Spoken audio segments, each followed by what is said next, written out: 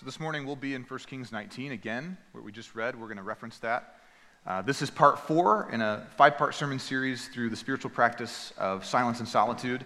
But specifically, kind of more dialed in than even that, this is the third of 3 sermons looking at Elijah's life and trying as best we can to draw out of Elijah's life a paradigm for us. And I use the word paradigm instead of plan or model or recipe or formula, because each of the 7 stages that we're going to spend time discussing together, that we've worked through 5 of them, we'll get to the last 2 today, they remain a little bit unpredictable. I got some feedback this week that I really appreciated from a couple of you that were going, hey, I hear you saying that this thing isn't formulaic, but I also hear you saying that X, Y, and Z is sort of guaranteed to happen every single time. Can you make that make sense? And what I want you to understand is my objective is to try to give you sort of the best case scenario, especially because this is what's rooted in Scripture, and then trust that you understand, and hopefully you do, that the timeline that it takes to figure out how to live life with God, it takes one human lifetime to get that far. This isn't a 2-week process. This isn't a 10-day process. It's not a 5-year plan or a 10-year plan. What I'm laying out before you, I'm hoping, is giving you a resource and a tool that will go with you for life. And you might be the kind of person, if you're like me, who thinks in terms of, well, am I getting better at that? Am I getting worse at that? Is it going well? Is it going poorly? Am I doing enough? Am I not doing enough? That's fine. You can ask all those questions and feel that way. God will be calm and steady and present the whole time that you flounder and freak out and get anxious. But eventually what you'll do is you'll sort of drop into this rhythm. You'll realize that there's space for you to just be, and that God is willing to meet with you, and that He is a being who just bees as well, and you'll be together. And you guys will find together, I think, a lot of peace and a lot of solace and a lot of benefit to your character and your life from being alone and being quiet with God. So Elijah's the model. We started with him 2 weeks ago, and we're treating his example as just that, an example of possibility, not necessarily a recipe in a book to follow, but an example of what can happen when we go through the 7 stages of our paradigm of silence and solitude with God. Now, when we talk about silence and solitude, categorically, it's a spiritual discipline. So what that means is it's a practice. It's something that you choose to do. You engage with it repeatedly and regularly. But you do that in the interest of changing, of becoming a different kind of person, of having your character changed, your mind changed, your perspective. Maybe you come to God wanting Him to take away some things that are true in your life, some fear, some anxiety that's under the surface, some concern about the future. Or you come to Him because you feel that you've been reading in your Bible that you're supposed to have the fruit of the Spirit, love, joy, peace, patience, but you don't feel loving or joyful or patient or peaceful. And so we come to God and we sit in His presence hoping that by exercising these disciplines, by choosing to sort of put our hand to the plow, if you will, and to go with God, that eventually change will arrive. These disciplines are exercises in our life with God. They allow us to get to know our inner life in ways that the culture and the world that you live in doesn't. There are not very many things in your life that are asking you to dig deeply into who you are. There are not many things in your life that are forcing you to reckon with your past or to decide where you want to go, what you want your trajectory to be. Most of us live moment by moment, and we are immersed in big crowds and full calendars, and we tend to multitask almost all the time. I'm not going to ask you to raise your hand, but you'll know, probably better even than the people around you, how many people in your life who you know text and drive. Everybody's on their phone, right? At every single red light. I never used my horn more until the iPhone came out, because I have to remind people that they're in a car driving on the road, because they don't know that. They think they're on the beach with whoever's Instagram photo that they're staring into, or they're angry at their person who's texting them rapidly. We just don't have a great sense of being where we are, being still, being slow, being quiet. And so this is a discipline that introduces those things, not in the interest of secular mindfulness, but in the interest of allowing us, again, to connect with God on a deeper level. Now, the kind of person who would want to engage with a spiritual discipline is the kind of person who seeks to unnumb their inner self, to push back against those things, to push back against escapism, to push back against medicating away what's wrong, what doesn't feel good, what we don't like about ourselves or our circumstances. The kinds of people who become dissatisfied by the never-ending pull of more and better. I've heard the modern life in the West being described as up and to the right, up and to the right. Everything is up and to the right. If you've ever seen a bar graph or a chart, that's all we want to do is do more and better all the time. And that drive, though it sounds noble at face value, can be exhausting, it can be destructive. It can lead us into patterns of life that don't get us more or better, or they get us more and better, but at the cost of the things that really matter to God and to us. Spiritual disciplines for us are always rooted in the example of Jesus, And if not him personally, then his apprentices, who he called his disciples and who eventually became the apostles, the ones who planted the churches in the beginning of the church movement. And all of these disciplines require faith because, and this is a hard concept to wrap our minds around, these are indirect. So what I mean by that is when we practice a spiritual discipline, we're choosing to do something that we can do in order to help us become the kinds of people who can do things that we can't do yet. In his book, The Spirit of the Disciplines, Dallas Willard defines discipline like this. He says, discipline, strictly speaking, is activity carried on in order to prepare us indirectly for some activity other than itself. And he gives an example. He says, we do not practice the piano in order to practice the piano well. We practice the piano in order to play the piano well. So we do a thing in order to help us get better at another kind of thing. And most of us don't think this way. Most of us roll our eyes at long meetings at work, on-the-job training, extended education opportunities. We want to learn how to be better at the thing that we're doing right now. And maybe we don't know what we should be doing, so we kind of look around us in the Christian world and we buy a popular book, or we go to a church where somebody's a dynamic communicator and we go, well, they seem to have it figured out, so where's my 10-step process? Give me my 3 things I need to do by Monday morning if I'm going to be a better Christian. Spiritual disciplines don't work that way. Now, you can force them to work that way. You can decide that they do, and you can become this expert guru at Silence and Solitude. You can throw away your TV and your computer and go buy a flip phone and get a digital clock for your bedside table so your phone doesn't go to bed with you, and you can sound dampen every room in your house, and you can divorce your spouse and abandon your children and go live in the mountains in a cave and have perfect quiet.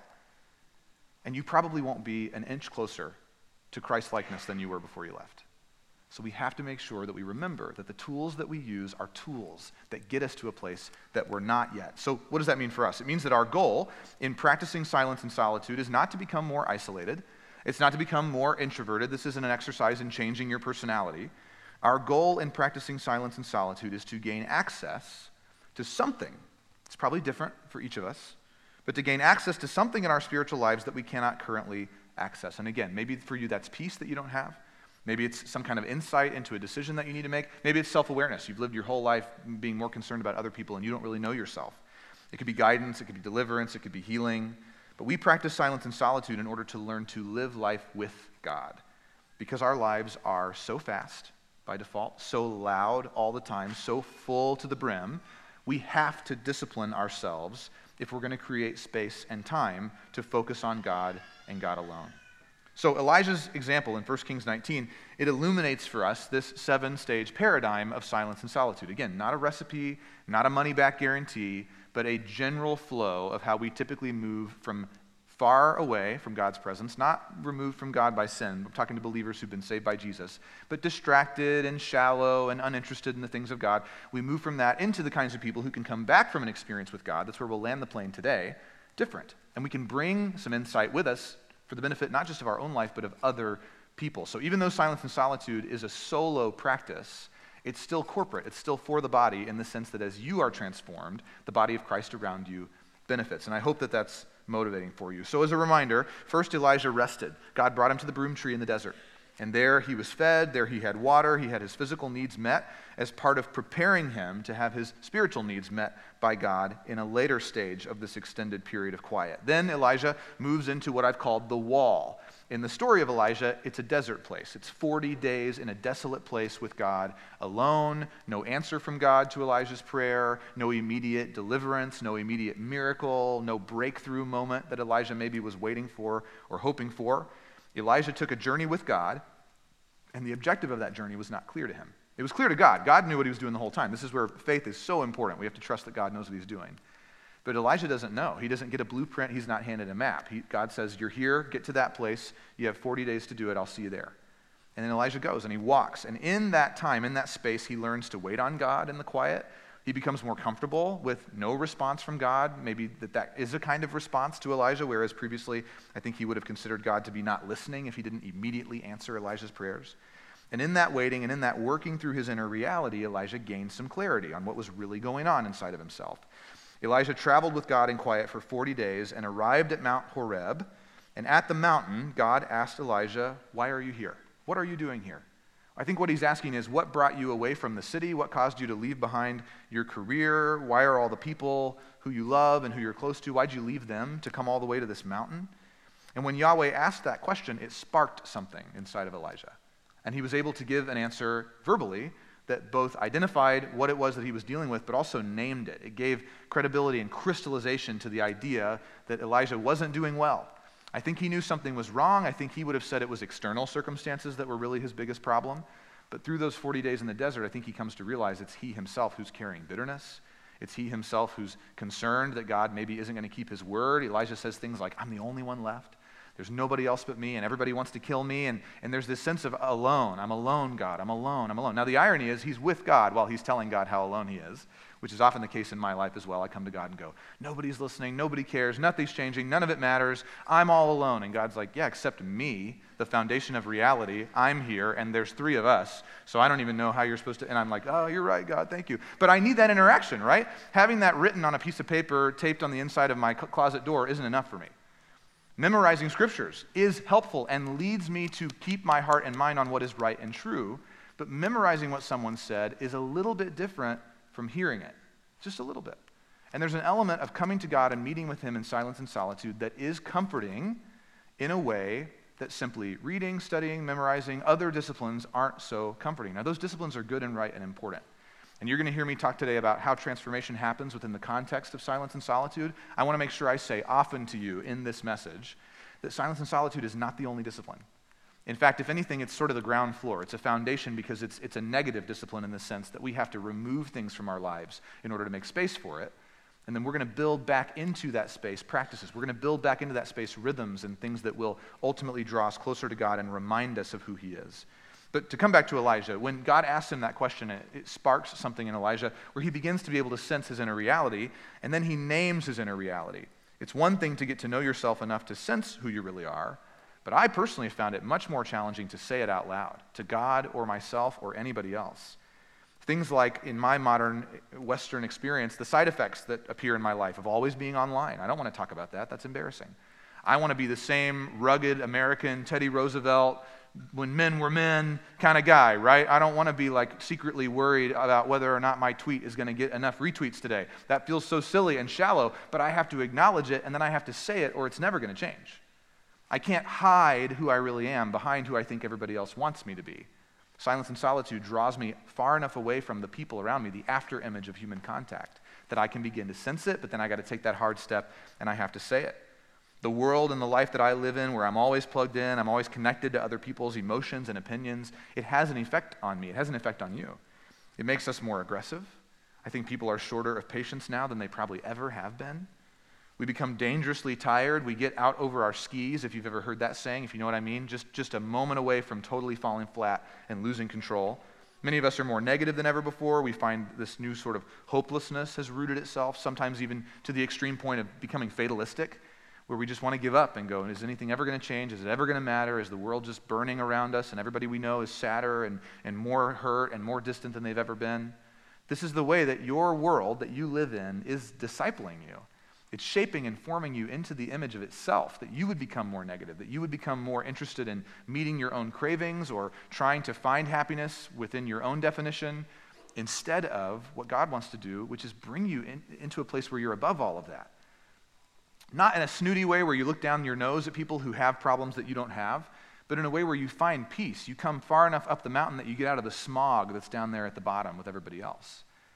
What we're going to see today, though, is we don't stay in that position. God sends us back down. Now, here's a big danger for you and I, and maybe this will hook you, if nothing else I've said today has. Some of us are so discipled by the world that we bring this worldly work ethic, not just being a hard worker, but needing to find our identity in our success, in our productivity, what I call workaholism. We bring that with us into the church, even in how we strive to serve the church. So what I'm talking to you about, I'm not immune to simply because I have pastor in my job title. If anything, there are patterns in my life and in the world that I come from, the way that I was discipled into this position, that are even kind of more sneaky and more under the surface and more supposed to be hard for you to detect, because we learn as Christian leaders often not how to be healthy, but how to sound healthy. I don't know if you know that or not, but I can say that to you on behalf of everybody who's ever preached a sermon. We worry about what you think about us just as much as you worry about what we think about you. We just have to get up here in front of 200 of you at a time and sort of act like we don't. Now, we ought not be dishonest. This is part of where silence and solitude comes to the surface in my life. It's where I need this, is I have to even get away with God personally in a way that's different from how I study and prepare to preach to you or to teach to you so that I can know God as well.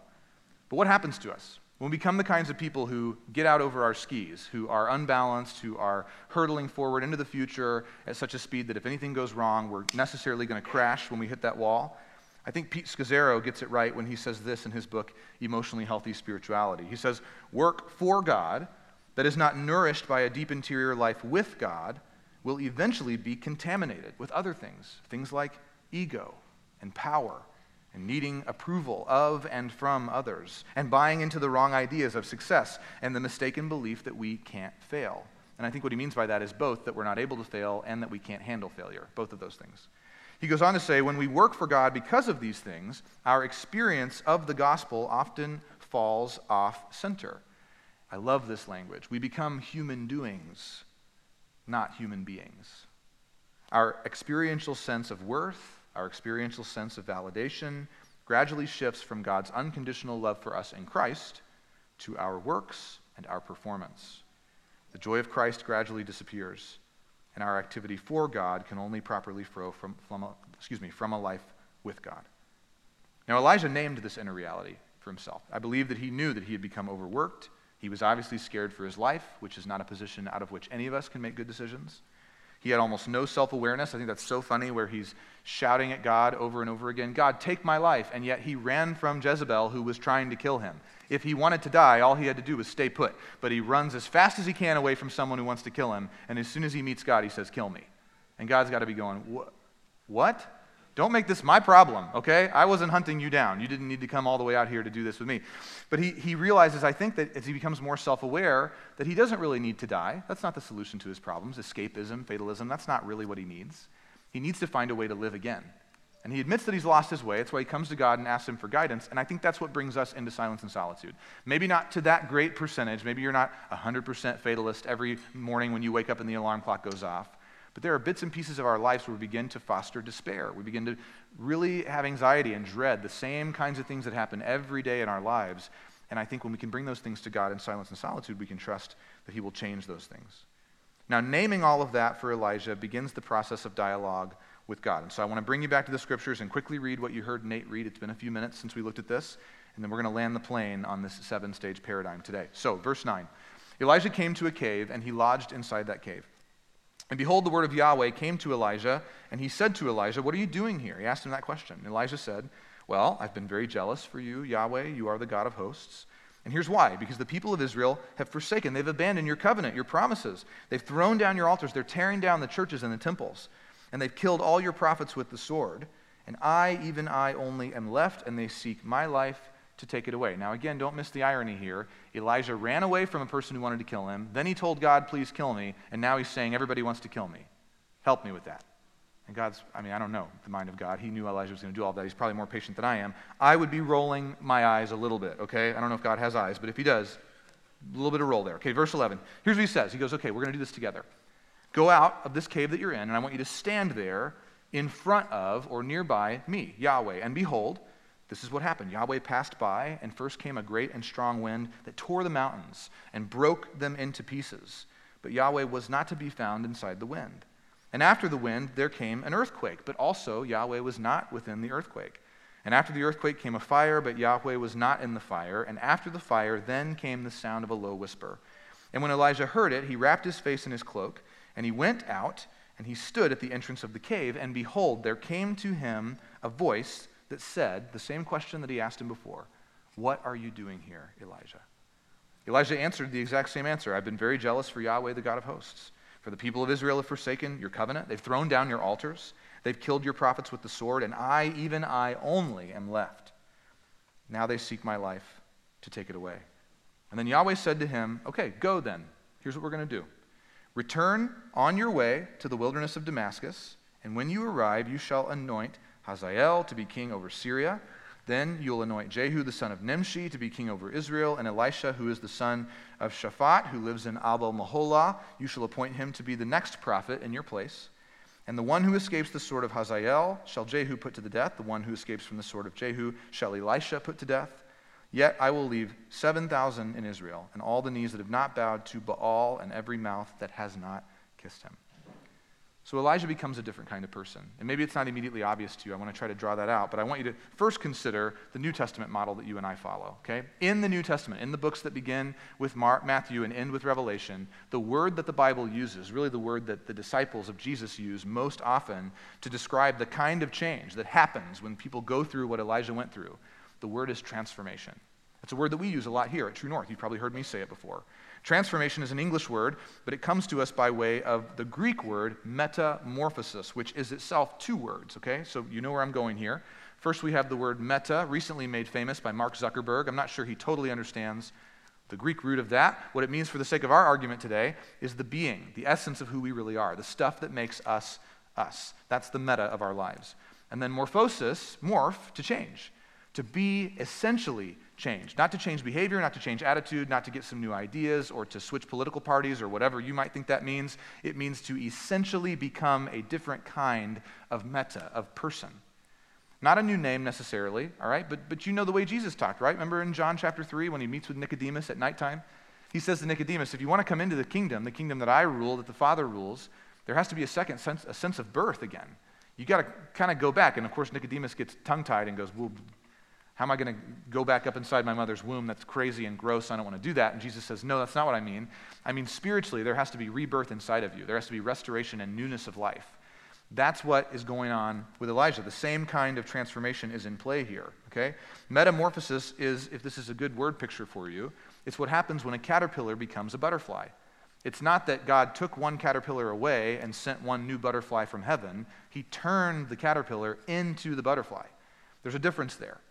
God doesn't use obliteration in order to restore us. He actually restores and transforms what we were made of before we met him, which I would argue is probably much harder to do than simply exploding the old person and just magically bringing a new one in from the heaven factory where people get made. Okay, what God does is he says, I'm going to take everything that is you, all the parts, the personality, the background, and I'm going to find a way to redeem those things. And that's Elijah's experience with God on the mountain. The sixth stage of silence and solitude, after we have begun a dialogue with God, is to be transformed. It's transformation. So if you're taking notes today, you might write that down if you've had the other 5 in your notebook. This is number 6, transformation. As Elijah speaks with God, as he shares his deepest self with God, he becomes transformed. Not by the wind, which is interesting, not by the earthquake, not by the fire. Certainly God could have used those things to transform Elijah, at least physically, right? Could have burned him up or blown him away or dropped him into a big hole in the ground. But God shows that power and then comes personally within the quiet. It's the presence of Yahweh. It's the person of God nearby in Elijah's life that produces the change. And this is the exact same miracle that Jesus offers to people like you and I under the new covenant in the New Testament. When Jesus invites us to follow him into his kingdom, he is offering us not the fire, not the wind, not the earthquake, but the nearness of God, the person of God, to meet with us, to know us, for us to share our deepest inner reality with.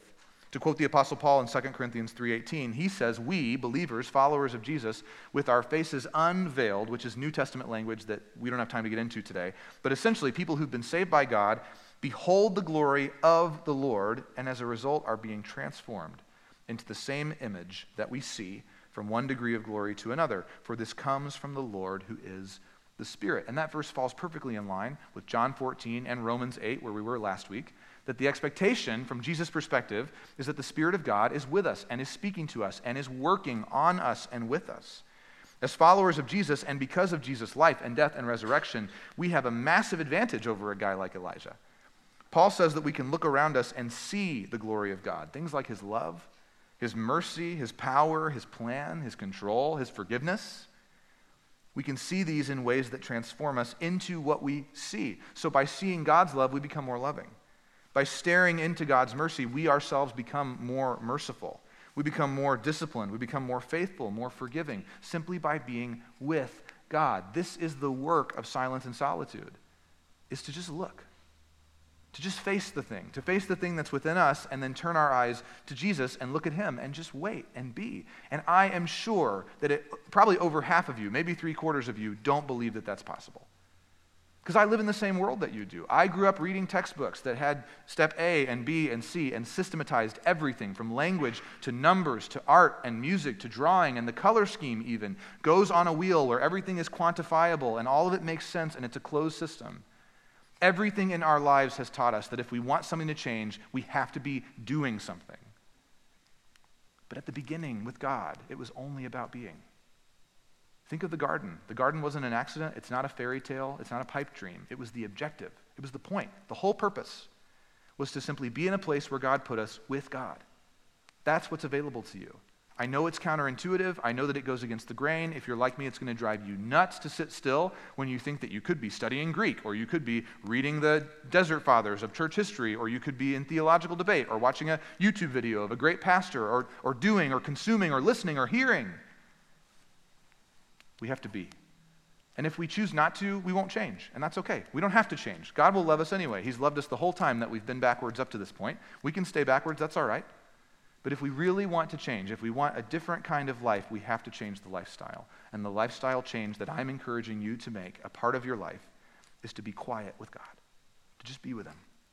If you will do that, you will change. This is what transformation is about.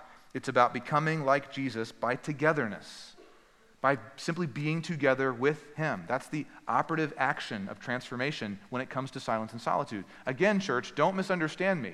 There are lots of ways to be changed by God. Many. Many will be upstream for you. They'll be hard. Others will be downstream. They'll be easy. If you're an introvert like me, 7-8 hours of silence and solitude sounds like the beginning of a great vacation. If you're an extrovert, you're like, I'll just go to jail. At least there's people in jail. I don't know. I'll have somebody to talk to, a captive audience, no pun intended, right? So we see these things in different ways. Yeah, that was good, wasn't it? We see these things in different ways. What I'm encouraging you to do is just try. Okay, don't bet the house on whether or not you get this right, but just try to introduce this a little bit. For some of you, you'll love it. It'll be an oasis in your life. It'll be a balm to your soul. You'll want more and more and more, and you'll have to be disciplined against becoming a hermit in the mountains. And others of us will go, this is crazy and I hate it, but maybe one day a week I can be quiet for 10 minutes. And maybe that's enough. Maybe that's all I could do. I think of the Apostle Peter, who rarely has his mouth closed in any of the Gospels. He is almost always talking, and he's usually wrong. He would benefit from spending some time at the feet of Jesus in quiet listening. Maybe you relate to that. Maybe your mouth is almost never closed and you're almost always wrong. I don't know. I'm not looking at any of you. I'm not thinking of anybody, okay? That's certainly been true in stages of my life before, so I can identify. There's mercy for us. But what we find is when we sit with God in togetherness, that we become like Jesus, and simply being with Him, things happen that won't happen in any other venue. In that quiet, still place. Think of Elijah. There's a context in which a windstorm is very helpful. There's a context in which a fire is very helpful. There's a context in which an earthquake is very helpful. But for Elijah's specific walk with God, what he needed was the quiet. So if you will, look back at verse 12, okay? I want you to catch the second sentence in verse 12. I think this is really important. If you're following along in the English Standard Version, which is the version I read from for the sake of our sermons on Sunday mornings, then your Bible will tell you that the voice of God came to Elijah in the sound of a low whisper. And that's an okay interpretation of the Hebrew words. The Hebrew words that the ESV translates as low whisper can also be translated as calm or silence or stillness.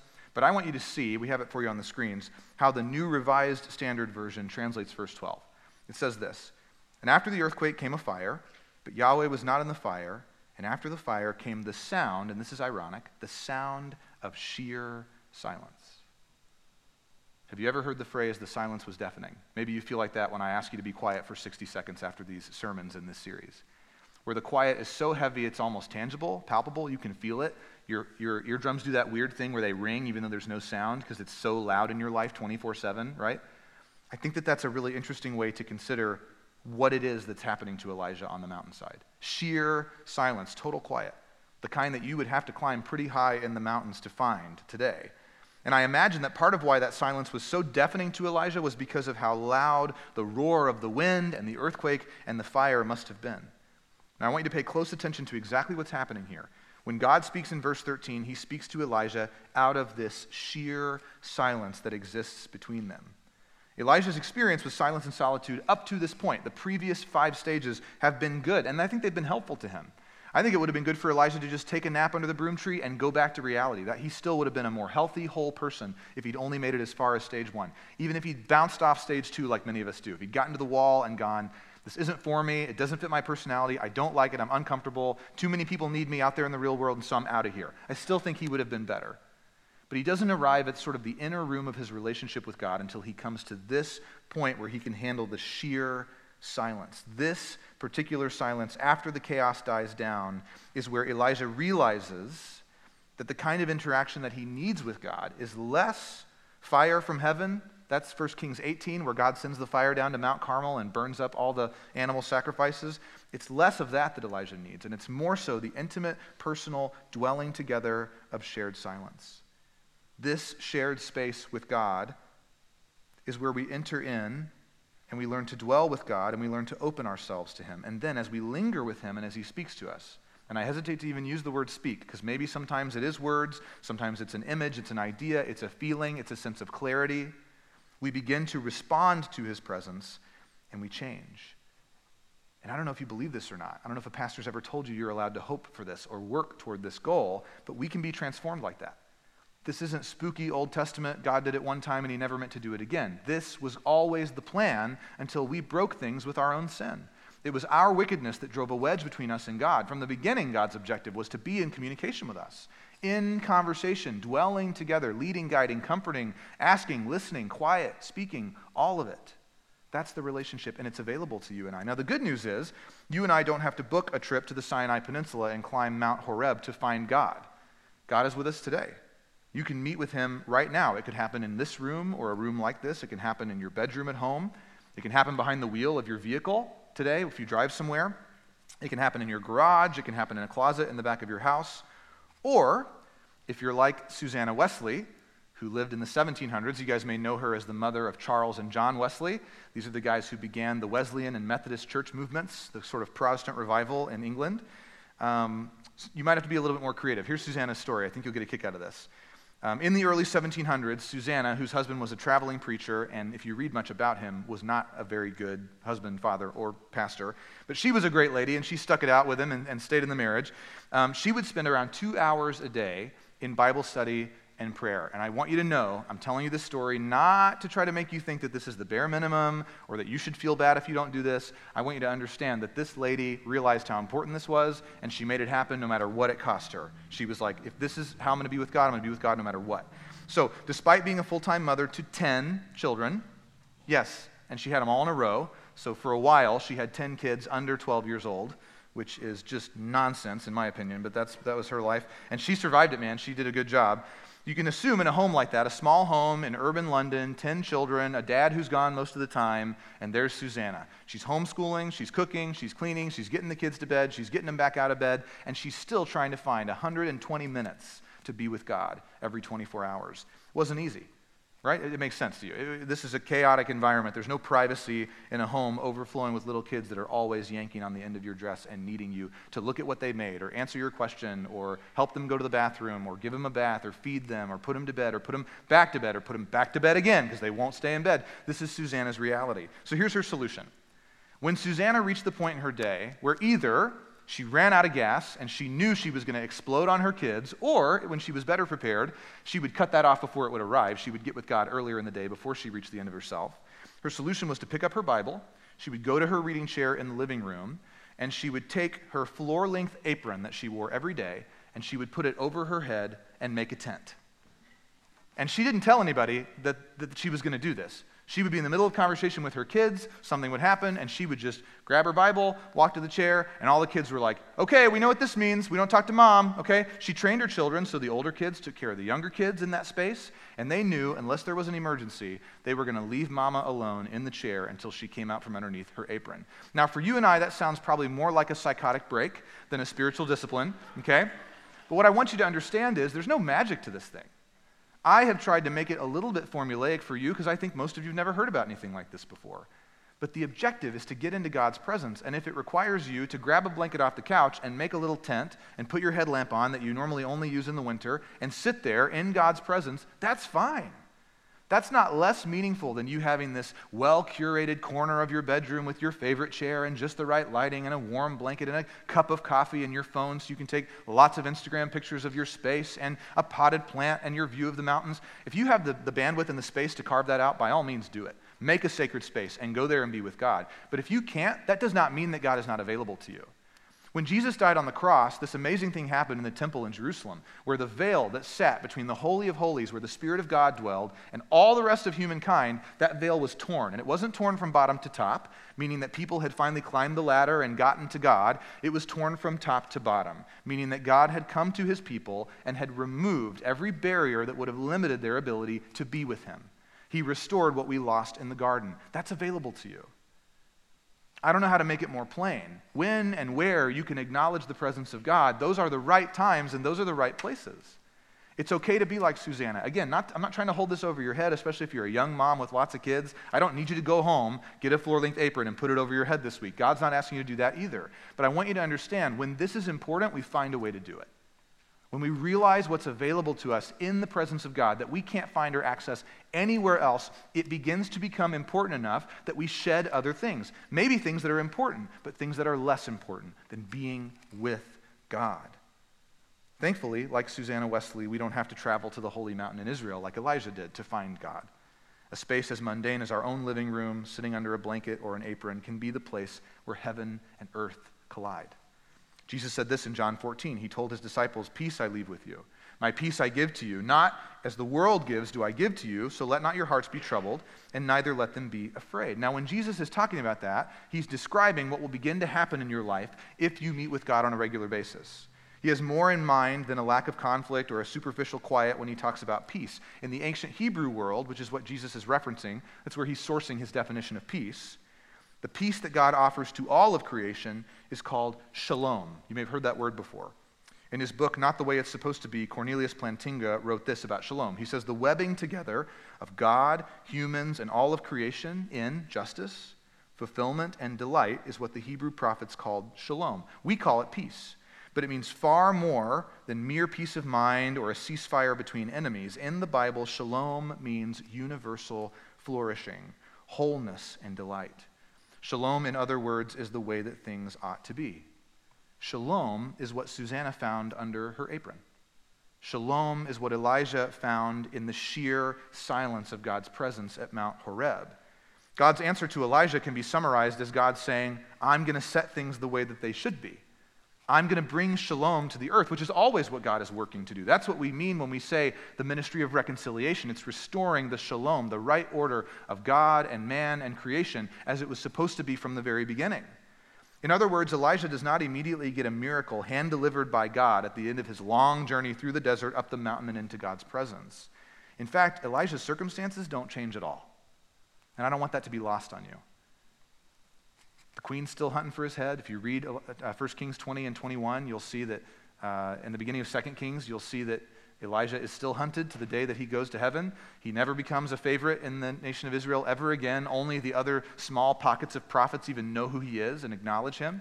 He lives in relative obscurity. He doesn't do everything that God told him to do right away. It takes him years, and only at the very end of his ministry does he have any real sense of identity or calling or anything like that. Everything before that point is just him doing his best to try to stay close to God and do what God has asked him to do, even when it doesn't make sense, even when it isn't very fun. Elijah never experiences widespread acceptance in Israel. He has to live out his days in the southern half of the nation away from the king's influence so he doesn't get his head chopped off. Elijah's circumstances are not changed by being in the presence of God, but Elijah is changed. That's the key. Shalom comes to Elijah's inner person, not to his circumstances. Elijah is transformed into a person who can stay faithful to Yahweh and who gains the capacity. Remember that definition of discipline. By being alone with God, Elijah gains access to a thing. He gains the capacity to something he couldn't do before, to face down the very things that scared him so badly that he ran away from them into the desert in the first place. Shalom does not come to Elijah as some kind of supernatural transformation of everything and everyone around him. Shalom comes to Elijah as supernatural transformation of himself, that he would become the way that he ought to be.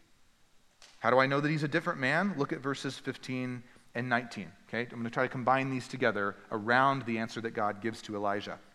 In these verses, we find the seventh and final stage of silence and solitude, which is coming back changed. So here's how those verses work together. Yahweh says to Elijah in verse 15, "Go and return your way to the wilderness of Damascus." Other translations read that as, "Go back the way you came." And then in verse 19, that's what Elijah does. He departed and goes back through the desert toward Damascus the way that he came. Now we know that Elijah is different after his dialogue with Yahweh in the desolate place. Now he has to go back home. He doesn't get to stay on the mountain. He doesn't get to be that hermit. Maybe he was an introvert like me, and he's like, great, I've achieved nirvana. I will live in this cave. God will send an angel to feed me bread and water, and I'll simply sit in the silence with God and never have to deal with any other idiot the rest of my life. The Bible doesn't say that. I'm just saying that could be maybe what's going on in Elijah's head. We don't know. But instead of giving Elijah the chance to just stay at this mountaintop place, God says, you got to go back, and you're going to go back the way that you came. Yahweh sent him back across the desert toward Beersheba, or how we say Beersheba, and eventually to Damascus. And isn't it interesting that God sent Elijah back the way he came and not some new way? He didn't send him into some new calling, some new land of opportunity or success or blessing as we would define blessing. Instead, Elijah has to go back along the path that he walked, the path of his pain. The path that takes him back toward the danger, back toward the anxiety of his broken relationships, back into the world that he wanted so badly to leave behind when he ran from Jezreel and Queen Jezebel in the first place. Now, I mentioned to you last week, just to make this a little more personal, that I've been in counseling for a few months.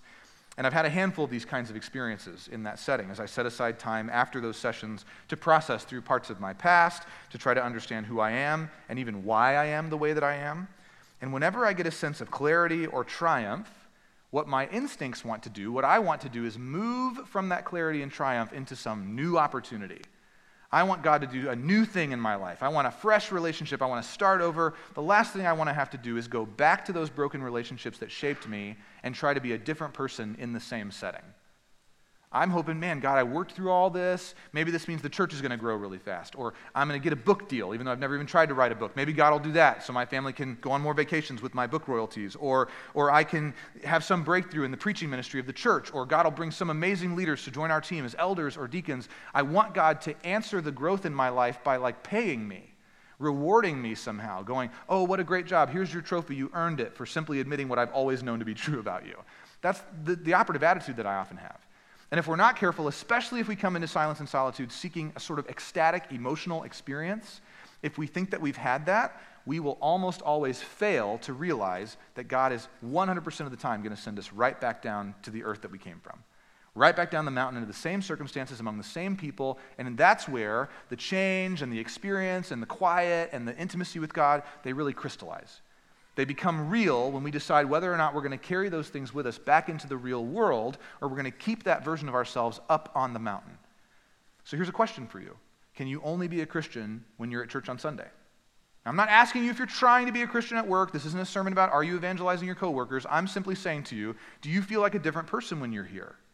Do you feel like a different person at a retreat? Do you feel like a different person when you were a student and you used to go to summer camp? Did you feel that you had changed, but then as soon as the bus was pulling out of the parking lot, that change stayed behind?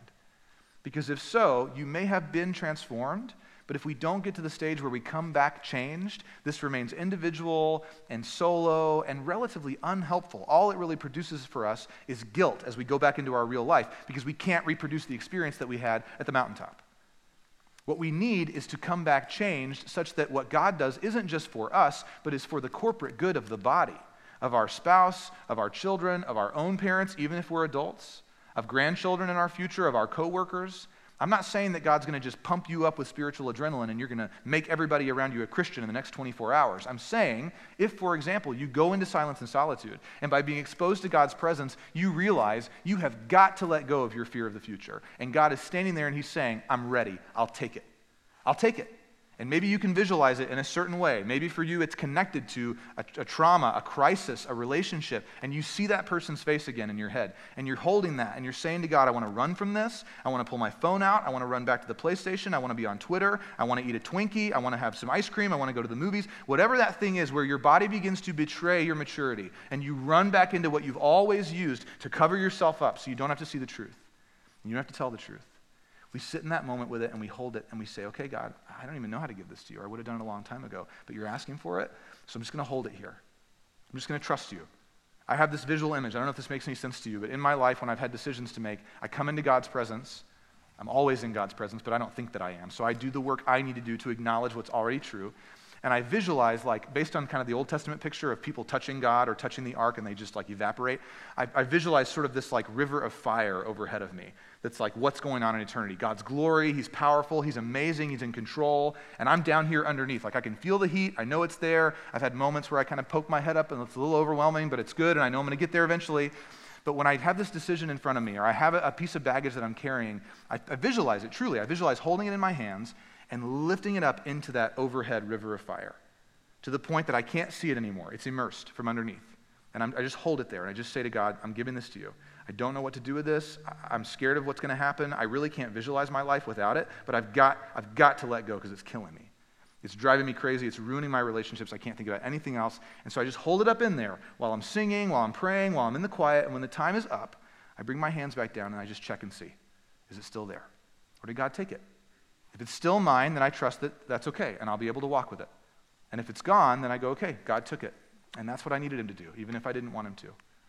We come into this place, we do the thing, we make the offering, we give it to God, but we have to come back down to the earth again.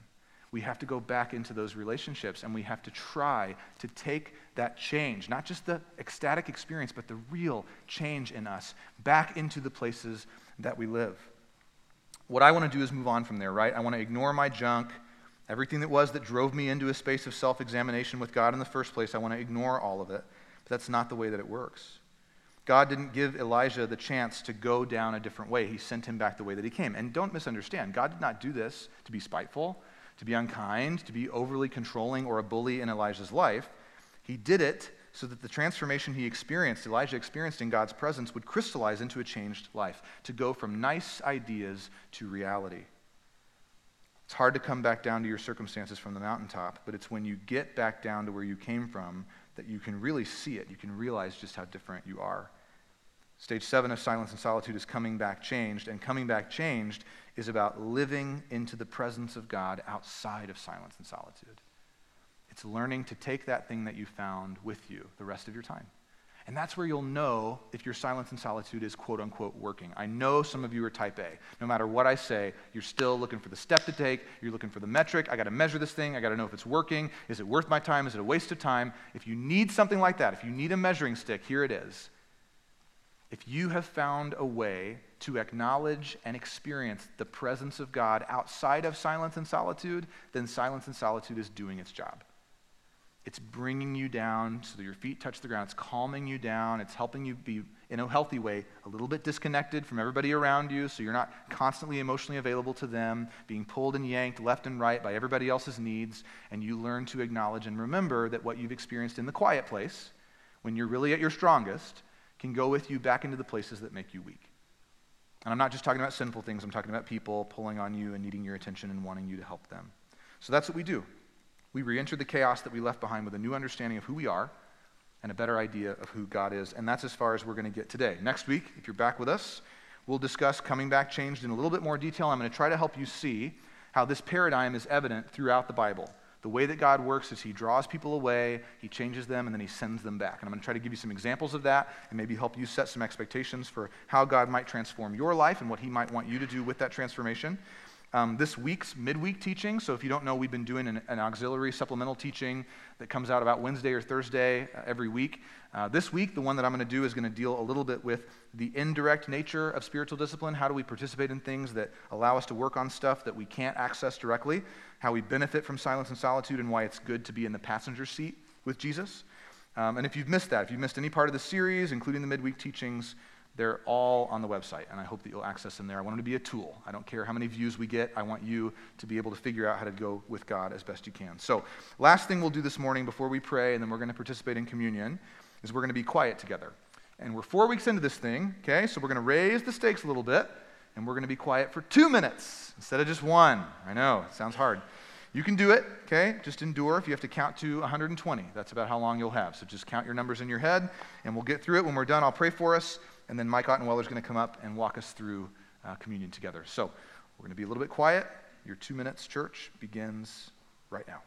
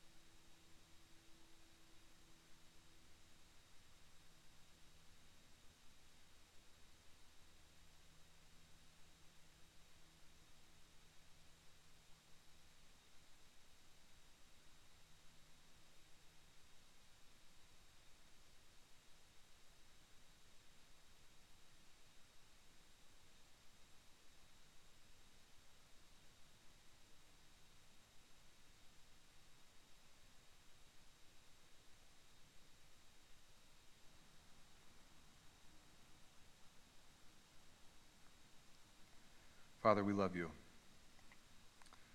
And we want to know you well. We want to experience you, God, as best we can, and to find our way out of the chaos that we live with, and the hectic pacing, and the hurry, and the anxiety, and really into your presence, God. And so I pray that as we do our best together to try and navigate our relationship with you, that you'd remind us that there's mercy for all of us in all of our circumstances, God, at whatever stage of the game we're in, if we're the kind of person who is obsessed with making progress, or those who really could not possibly care less, that we would remember that these things are only as good as they help us remember you and be with you and know you and be changed by you. So God, bless us, bless this church, please. Bless our families and our children. Let us be the kinds of people who are always becoming more like you, growing in grace and strength and compassion and forgiveness for one another. So we love you, God. We thank you for being with us, and we pray these things in Jesus' name. Amen.